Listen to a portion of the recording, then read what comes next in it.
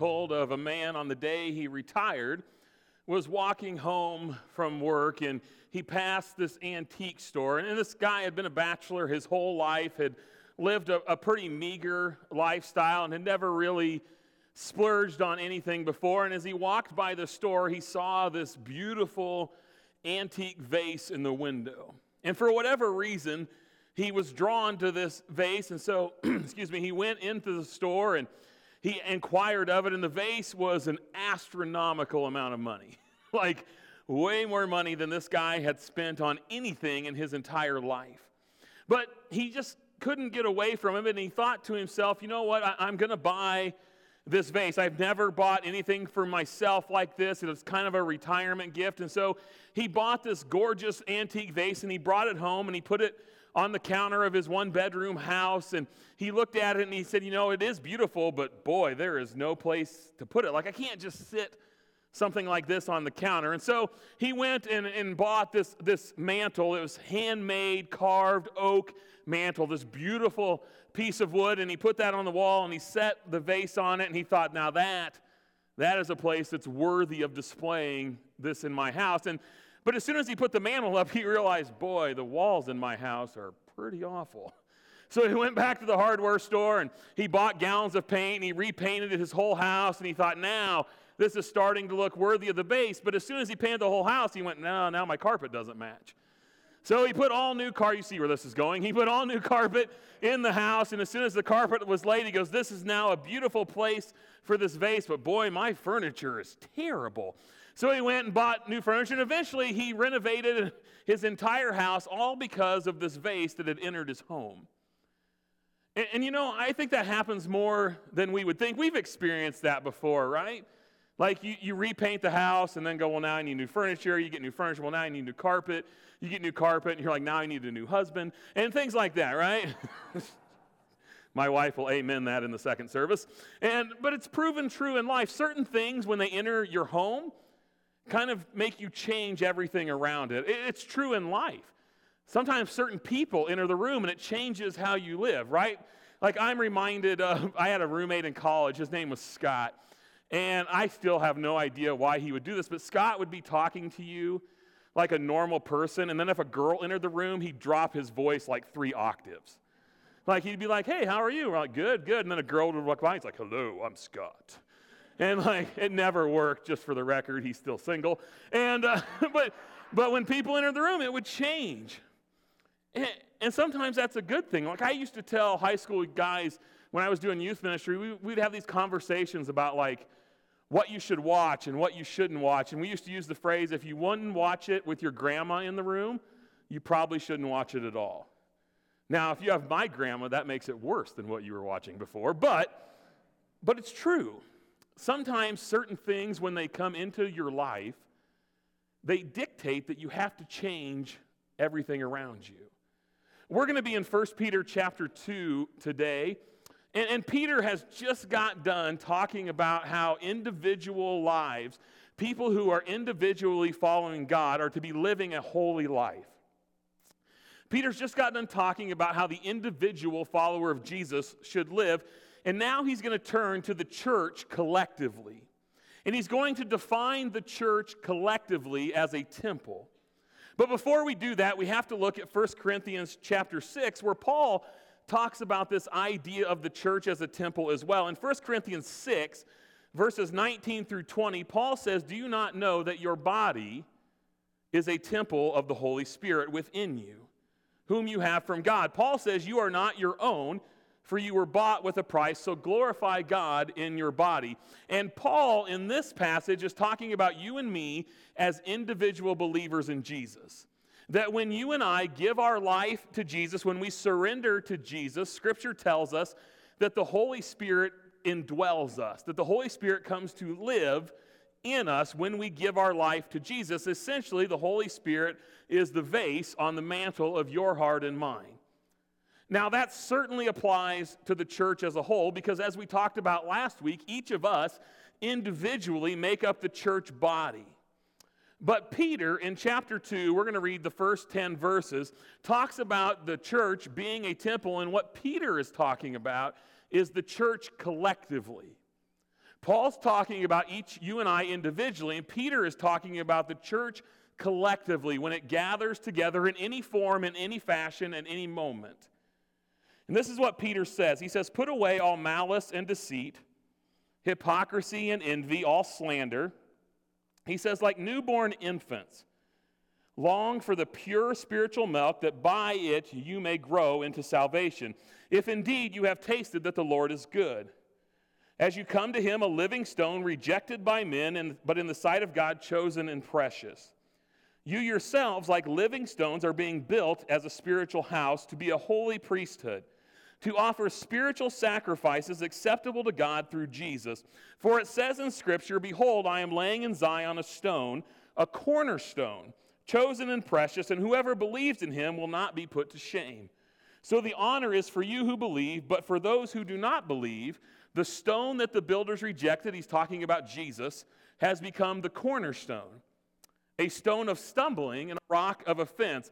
They stumble, people who do not know him, stumble because they disobey the word as they were destined to do. But you," he's talking about the church, "you are a chosen people, a royal priesthood, a holy nation, a people for his own possession, that you may proclaim the excellencies of him who called you out of darkness into marvelous light." Peter says, once you, the church, were not a people, but now you are God's people. Once you had not received mercy, but now you have. And Peter tells us this morning that the church collectively is to be defined as a temple. Now, what does that mean? Well, I think this morning we have to take Paul's teaching in one hand, how each of us individually is being indwelt by the Holy Spirit, and we have to take Peter's teaching in the other hand, that collectively the church is to be the new temple of God, and we have to put them together. And because of what Peter says in this chapter, in this section, Peter tells us that the Holy Spirit now lives in us, like Paul told us. And that means that when we're together in any context as the church, the Holy Spirit is there, and that should change the way we live. The presence of the Holy Spirit in the life of the church should change everything around it. It's the vase on the mantle of your heart. But what does it mean to be the temple of God? Well, we have to go back and look at what the temple always was for the people of God. And in the Old Testament, we see that the temple is where people encountered God. The temple is where people encountered God. It's the place where God promised to meet his people. Now, according to Peter, people should encounter God anytime they encounter the church. Peter tells us that God no longer dwells just in man-made buildings. God now dwells in Christ-redeemed people. And so Peter tells us this morning that the church, defined as a temple, should be a place where people encounter the living God. Think about that for a moment. Think about the truth that he says there. Think about the magnitude of what Peter is saying. Peter says that when we gather in any form, in any fashion, God is there. Think about that this morning. The creator of the universe, the author of life, the Alpha, the Omega, the beginning, the end, he is present right now in this room. He's present. And we didn't have to conjure up God's presence this morning. We didn't have to sit on the outside of the temple and let somebody else go into God's presence. We didn't have to come up with some kind of magic trick. We didn't have to beg God to be here. We didn't have to travel across the world to be in the presence of an almighty and holy God. That's an incredible truth this morning that we can't miss. The creator of the world is present in the body of Christ, in the temple of God. And Peter says that as the church, we should long for God. That the church should be a place where we come and we taste and see that the Lord is good. In Psalm 34, that's what Peter's referencing. The writer says, "Taste and see that the Lord is good. Blessed is the man who takes refuge in him." And part of what Peter is talking about is the presence of God, but part of what Peter is talking about is the Word of God.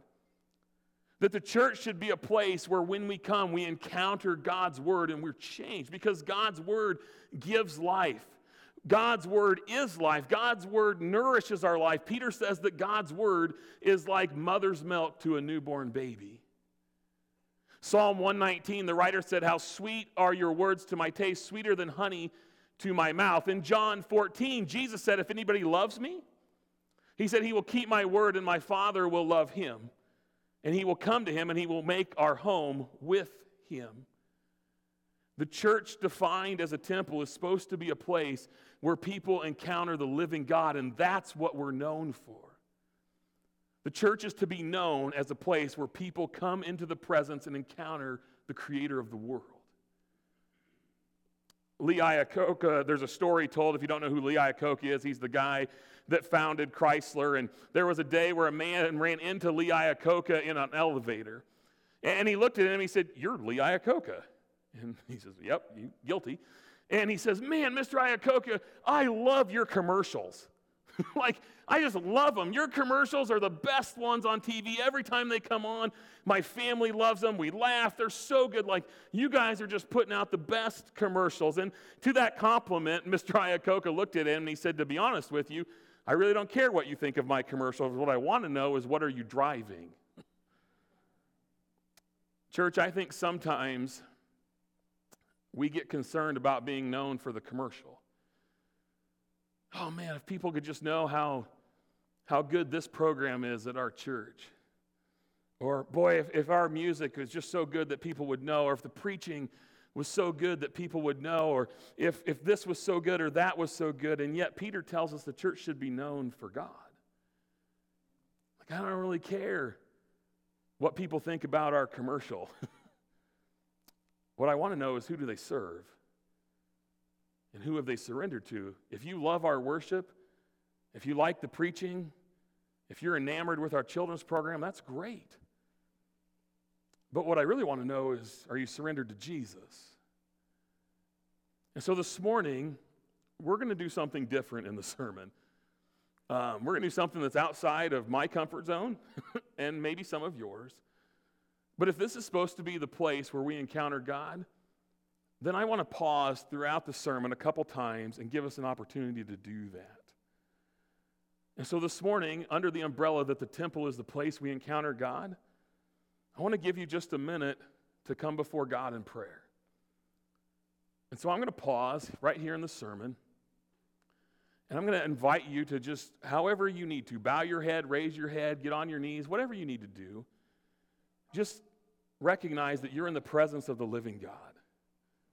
And invite the Holy Spirit who lives in you to speak to you this morning, not because of what I'm preaching, not because of what we sing, but simply for the fact that you are in the presence of God.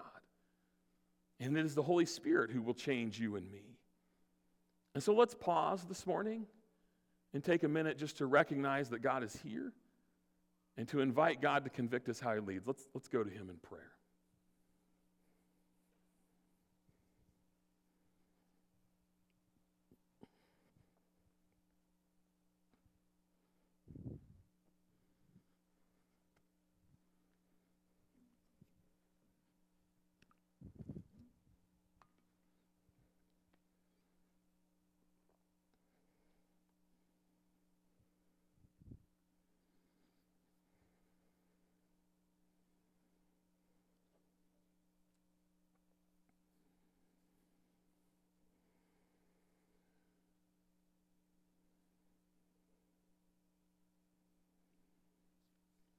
Okay. It's going to be a little outside your comfort zone this morning. Mine too. So if you feel uncomfortable, good. So do I. But that's where we're supposed to be, right? Like when we come to church or when we gather as a church, whether it's in this building or outside, what should stick with us is not what's preached necessarily. What should stick with us is not how good the communication was or how good the singing was. What should stick with us is that the presence of God is what we encountered. Now, hopefully the sermon helps with that. Hopefully the music helps with that. Hopefully communion helps with that. But the reality is, anything that you walk away from on a Sunday morning that's good came from God and encountering his presence. The temple is where people encountered God. Well, the temple also is the place where sacrifice was offered. It's where sacrifices are. Peter tells us that you and I, as the church, are being built into what he calls a holy priesthood. And he says that we're being built into that so that we can offer spiritual sacrifices. And Paul jumps on that in Romans 12, and Paul says that sacrifice that you and I now offer, it's no longer bulls and goats and pigeons and all that stuff. We don't have to do that anymore because Jesus was the once and for all sacrifice for our sin. But Paul says in Romans 12 that when we gather together as the church, the new temple of God, what we're offering is our lives. Paul says in Romans 12, I appeal to you by the mercies of God to present your bodies or your life as a living sacrifice, holy and acceptable to God. That's your spiritual act of worship. Paul says don't be conformed, don't be like the world, but be transformed by the renewal of your mind so that by testing you can discern what the will of God is, his good, pleasing, and perfect will. And what Peter tells us is the temple of God is where sacrifice is offered. And what that means for us in the New Testament since Jesus has come is that you and I are the living sacrifice to God every time we gather. That the church is to be a place that when we gather, we give everything we have to God for his glory. That's what we talked about last week. That every single one of us is a part of the body of Christ, surrendered to Jesus to be moved by the Holy Spirit. Well, the temple also is a place where praise was lifted up to God. This is my favorite thing that Peter says in this passage. I love the wording that he uses. Peter tells us that we are God's people so that, I love this phrase, that we can proclaim the excellencies of God who called us out of darkness. I love that phrase that Peter tells us when the church gathers together, we should proclaim the excellencies of a God who called us out of darkness into light. That the church is to be a place where we make known that we were once a people destined to die. We were once a people in the depths of sin. But when we gather together, we proclaim how great God is because he is the God who lifted us out of that into light. Hebrews 13 says it this way. The writer says, through Jesus, let us continually offer a sacrifice of praise to God. That is, let's offer him the fruit of our lips that acknowledge his name. Do not neglect to do good and share what you have, for such sacrifices are pleasing to God. The church, defined as the temple of God, is supposed to be a place that when we gather, we proclaim how good God is. And we proclaim who he is and what he's done to rescue us from darkness. So this morning, we're going to pause one more time. And what I want you to do this morning is I want you to turn to your neighbor or somebody around you. And I'm going to give you just 1 minute. And I want you to share something about God that you're thankful for. I want to give you a minute to just simply verbalize the excellencies of God who has called you out of darkness. Okay? Go.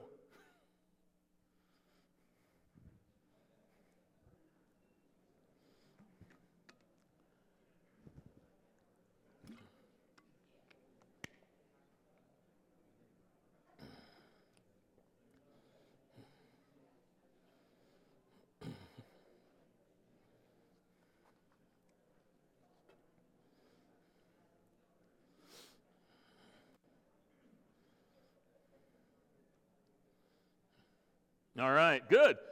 Did you kind of feel like it's like the teacher let you talk in class? Like you felt like you're going to get detention? Yeah, it's weird. But this is supposed to be the place that we do that. Like one of the things I hope we're learning, at least I am, in this series on how the Bible defines us as a church, like I hope we're learning that the church is so much more than what goes on up here. And what I think Peter is challenging us this morning, I think he's challenging our thinking when we think about the church as a temple, is this idea that when Jesus came, he challenged the thinking of what a temple was. See, before Jesus came, there was only one or a few people that could even enter the temple. There was only one or a few people who could come into the presence of God. And most of us would have been sitting on the outside, never getting the opportunity to come before God. And then Jesus came and he tore down the curtain and he made the way so that we could all with confidence come before God. And it changed how people thought. And part of me thinks we need to be refreshed in that this morning, that we have to redefine what the church is, not by what we want or what we're used to or what we think, but by what Scripture says. And the reality is, Scripture says the church defined as a temple is a place where we come together. And together we proclaim the excellencies of a God who called us out of darkness. And the last thing I would say this morning is this, that the temple is a place where forgiveness and restoration occurs. Now, in the Old Testament, that meant a sacrifice. It meant that the priest would take an animal, would kill it, would sprinkle the blood on the people, and they would be forgiven of the sins that they'd committed and restored into a right relationship with God. In fact, the Bible is pretty clear that in the Old Testament, the priests were the people who were to stand before God, and then the priests would leave God's presence, and the priests would be changed, and then they would pronounce blessings over everybody outside God's presence. That's what would happen. The priests would come into the presence of God, they would leave changed by the presence of God, and then they would proclaim blessing, forgiveness, and restoration over the people of God. And while we don't do that today, I don't have to go make a sacrifice for you. Jesus has already done that. And Jesus has made it so that we can all come into the presence of God. It's not just one person anymore. The reality is, though, it's still in some ways supposed to be the same. That when the church gathers together, we should come into the presence of God. We should leave changed by the presence of God. And we should pronounce blessing over all the people who are outside God's presence in the world. That when the church gathers together, we should leave knowing that because of Jesus, we are forgiven and we are restored. And we should leave proclaiming that truth to anybody who is not. This is the place where no matter what you've done, no matter where you've been, that you can be restored to who you were created to be. The church is always, first and foremost, a place of forgiveness and restoration. The church should be a place that everybody who thinks they are beyond hope finds hope. The church should be a place that everybody who thinks they can't be forgiven finds forgiveness. The church should be a place that everybody who thinks their life cannot be restored finds restoration. The church should be a place that everybody who thinks they're beyond redemption discovers they can be redeemed. See, when Jesus was on earth, he declared that he was the temple. In fact, he said, destroy this temple, and in 3 days I'll raise it up again. And Jesus was speaking about his body, but what he was really telling them was that now the temple had become personal. That the building that God dwelled in now became intimate. He was speaking about his own body, but Jesus was saying that now I'm the place where God will meet his people. Jesus was saying, now I'm the place where God will be displayed to the world, and Jesus was the place where forgiveness and restoration could be found, known, and available. And then Jesus says now he's the cornerstone. That's what Peter says, that Jesus who came to earth, God in the flesh, is now the cornerstone of the church, the new temple for the people of God. See, followers of Jesus, you and me, we're living stones in the building of God. I love that phrase that Peter uses. We're living stones in the temple of God. And what he means is every time someone surrenders to Jesus, it's like God takes a stone and it's like he takes us and he quarries us, like he mines us out of the pit of sin. And he cements us by his grace into the temple of God. One commentator says it this way. He said, Jesus is the temple in one sense, but Jesus is also the foundation of God's temple in another.